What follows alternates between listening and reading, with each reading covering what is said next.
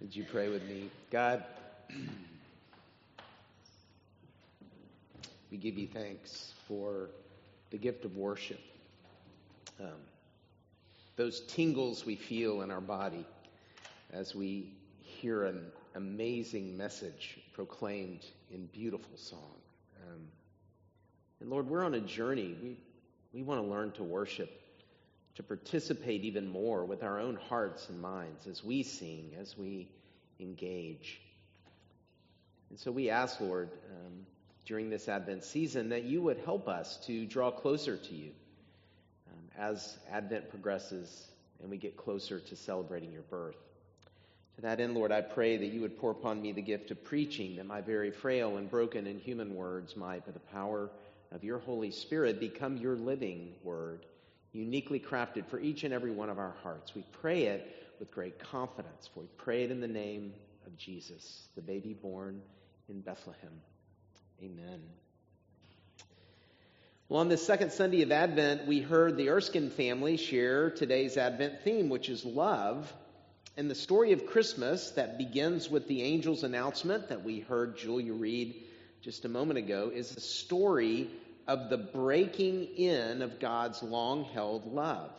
An earthy, real, authentic, sacrificial love. For Jesus' birth is the first chapter in the actualization of John 3:16.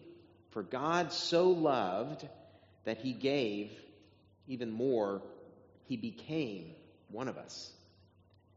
If you take only one thing away today from this service, remember this. From Jesus' precarious birth to his willing surrender to death, this expression of God's love is particularly vulnerable. God becomes one of us in order to save us, doing whatever it takes, even sacrificing his own life. All because of the great love God has for us. This is the very heart of this Christmas story. Last week, in response to this amazing news, we talked about how everyone who was involved in Jesus' birth story worshipped. And the first to do so that night were the angels. And this week, our focus turns to the shepherds. Larry Parsley writes this: God, who loves all people, seems to have a special place in his heart for shepherds. Bethlehem is the hometown of King David, a local shepherd made good. Psalm 23 says that God himself is a shepherd. And now in Shepherdsville, a different kind of shepherd will be born. So it makes perfect sense that the shepherds would get a backstage pass to the birth of the shepherd, the good shepherd. Here's how the story unfolds. We've already heard part of it. This is J.B. Phillips' version, though. It says, there were some shepherds living in the same part of the country, keeping guard throughout the night over their flocks in the open fields. Suddenly, an angel of the Lord stood by their side. The splendor of the Lord blazed around them, and they were terror-stricken. What would it have been like to have been one of those shepherds? To be terror-stricken in the most defenseless hours of the night?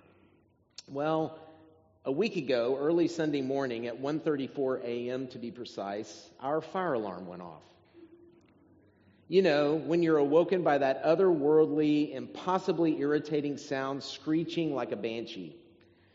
As Amy tells it, I was out of the bed before she even opened her eyes. I was standing at the little lighted keypad, and I'm trying to read the 4-point type of where the smoke is coming from, right?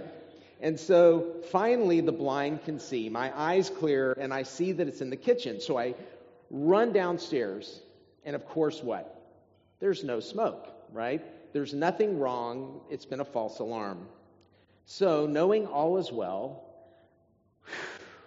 right, I go back upstairs and I climb into bed, and a few minutes pass, and slowly I'm calming down, breathing steady. Then I see the flashing lights through my bedroom window. My heart comes to a full stop. Oh, no. While I was downstairs looking for smoke, I had missed the call from the alarm company. And when I missed the call, they, of course, sent the alarm to the fire station. And so I run downstairs as fast as I can in my sock feet, and I press through the door. I go into the side yard, and I'm talking to the firemen. And after many, many apologies and very kind responses, they leave. When I finally get back to bed, adrenaline is literally just pumping through my veins. It is Saturday night, right? For me. This is a big night for me. I have to get up early in the morning. Even with my eyes closed, I am wide awake. Every sound amplified, every cell in my body attuned to my surroundings. That must have been what it was like for the shepherds that night. Things are silent, they're quiet. The sheep are bedded down. Some shepherds are sleeping. Some keeping watch, possibly sipping an adult beverage. Then, suddenly, like a fire alarm, an angel appears, and with it, the splendor of the Lord blazes around them. I mean, I don't even know what that would be like. The splendor of the Lord, all in all God's glory, blazes around them, light in the midst of their darkness. Then, just as their brains are adjusting to an angel in their midst with a larger-than-life message about a Savior being born, even to shepherds, just as their pulse is returning to some sense of normalcy at that very moment, the fire truck moment, pow, bada bang, in a flash, in the twinkling of an eye, a multitude of angels appear. And they're worshiping and praising God. They proclaim glory to God in the highest heaven, and on earth peace to those on whom his favor rests. They're worshiping God because of this huge announcement that has implications for all of the universe. I wonder, what language do they worship in? In this case, it's probably most likely Aramaic if they wanted the shepherds to understand them. Of course, we're familiar with the first line of what they say both in English and Latin, right? Glory to God in the highest heaven, or Gloria in excelsis Deo. Why is it that so often the things that leave us terror-stricken happen in the middle of the night? I think it's because the physical darkness mirrors spiritual darkness. All throughout Scripture, darkness is a prominent theme that symbolizes the things that separate us from God, i.e., God being the light. These are the dark things. Human sin, unrighteousness, injustice, prejudice, hatred, the arrogance, the lack of humility. The list is never ending. And each Advent, as we wait to celebrate the coming light into a dark world, part of our waiting is to soberly make a fearless inventory of the continuing darkness within ourselves and in the world around us. That's part of our role in Advent, is to think about why Jesus had to come and has to continue to come because of the sin in the world. Dr. Andy Draycott describes it this way. He says the context of Christmas is that God's chosen people who knew better ended up walking in darkness and following after the false gods of their enemies. Humankind was lost and in need of help. We have to face this awful truth that we are lost, that the world around us, and even you and I, walk in darkness. Our world is overrun with dastardly, power-hungry despots who, willing to do anything to stay in power or even feel any sense of power, are waging wars and wreaking havoc and destroying people's lives. Capital D, darkness. Then, of course, there's you and me. The darkness of sin lives in our hearts, too, and sometimes it's harder for us to face that part. We all struggle with self-centeredness and its ugly consequences. All of us struggle with some form of addiction. I mean, if you can't think of anything, you certainly could think of shopping, right? I mean, there's always something that we sort of feel, it makes us feel better, and we kind of get addicted to whatever that is. Starbucks? I don't know. There are things in our life, right, that we get addicted to, and they're not good for us if we can't say no to it. We mistreat others. We struggle with prejudice and Pharisaic self-righteousness. Yes, we too are lost and need help. And in the face of this, Ian Olson encourages us, we must tell the truth that will reverberate in every human heart searching for consolation. For every other school of thought will try to paint the world as not as bad as it seems. Christianity alone will insist, yes, it is this bad. And yet, this is not the whole story. No, thank God that He didn't allow our world to self-destruct, to just spin out. In response to the darkness, God is on the move. As Isaiah 9:2 says, the people walking in darkness have seen a great light. On those living in the land of deep darkness, a light has dawned. This is why the angels have burst onto the scene. This is why they worship. Finally, in this world filled with darkness, a light has dawned. The light of the world has come. Emmanuel, God with us. And as we sing each Christmas Eve, because of that, the hopes and fears of all the years are met in Him that night. I don't know in that moment if the shepherds got all the light in darkness, Savior of the world implications. I know in such a terror-stricken state, I wouldn't have. But whatever part of the message they do understand, they take action. They go. It appears they leave everything. I mean, I don't know what they did with their sheep. I don't understand. They don't give us many details. They probably had to walk miles to get into town. There's little detail of all that transpired during the visit. I would love to have been a fly on the wall.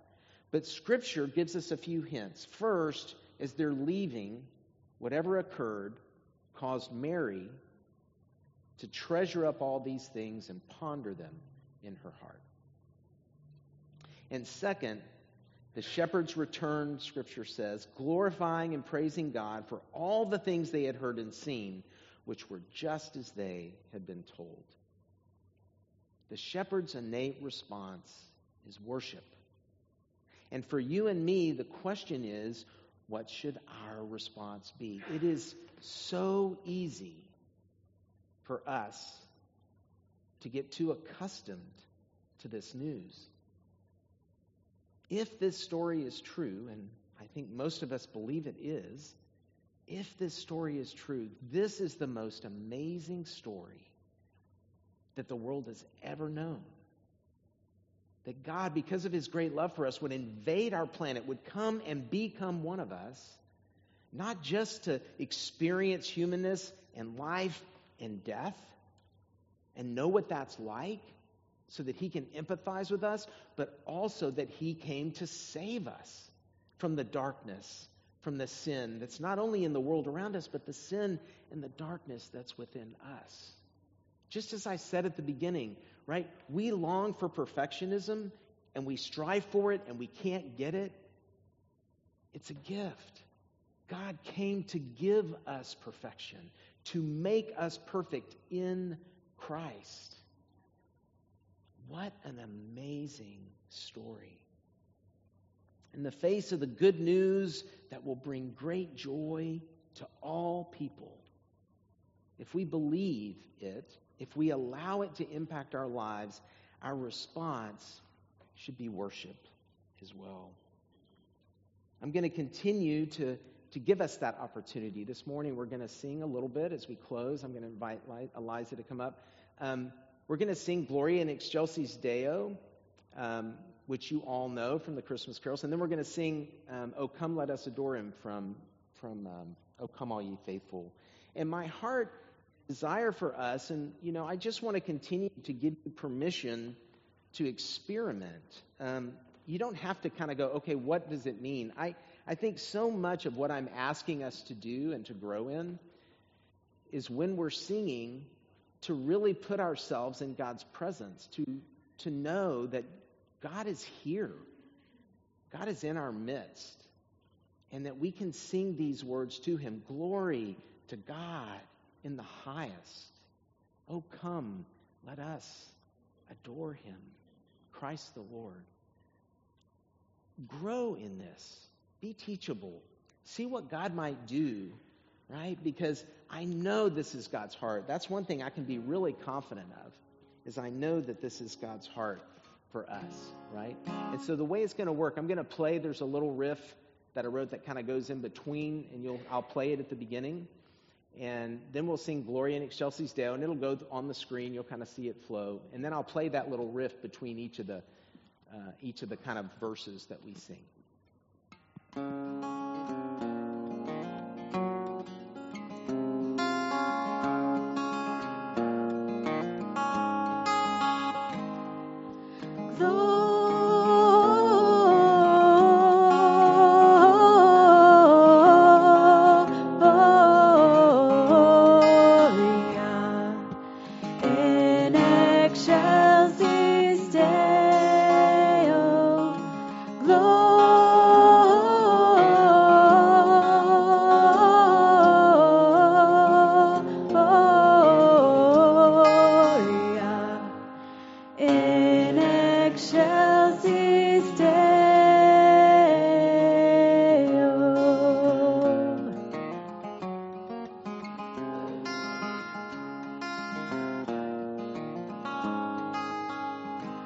Oh, come, let us adore him.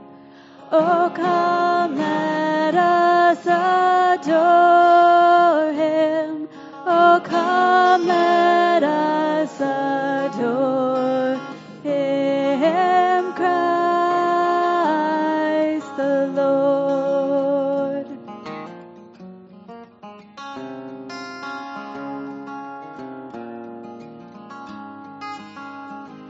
For you alone are worthy. For you alone are worthy. For you alone are worthy. Christ the Lord.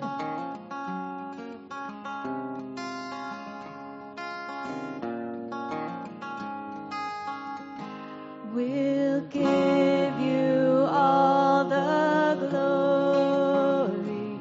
We'll give you all the glory. We'll give you all the glory. Christ the Lord.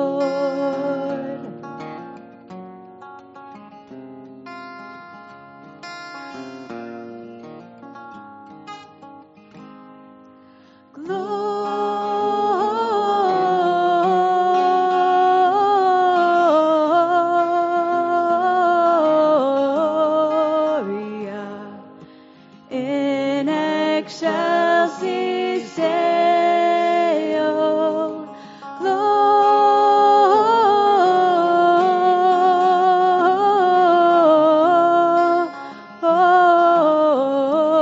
Gloria in excelsis Deo.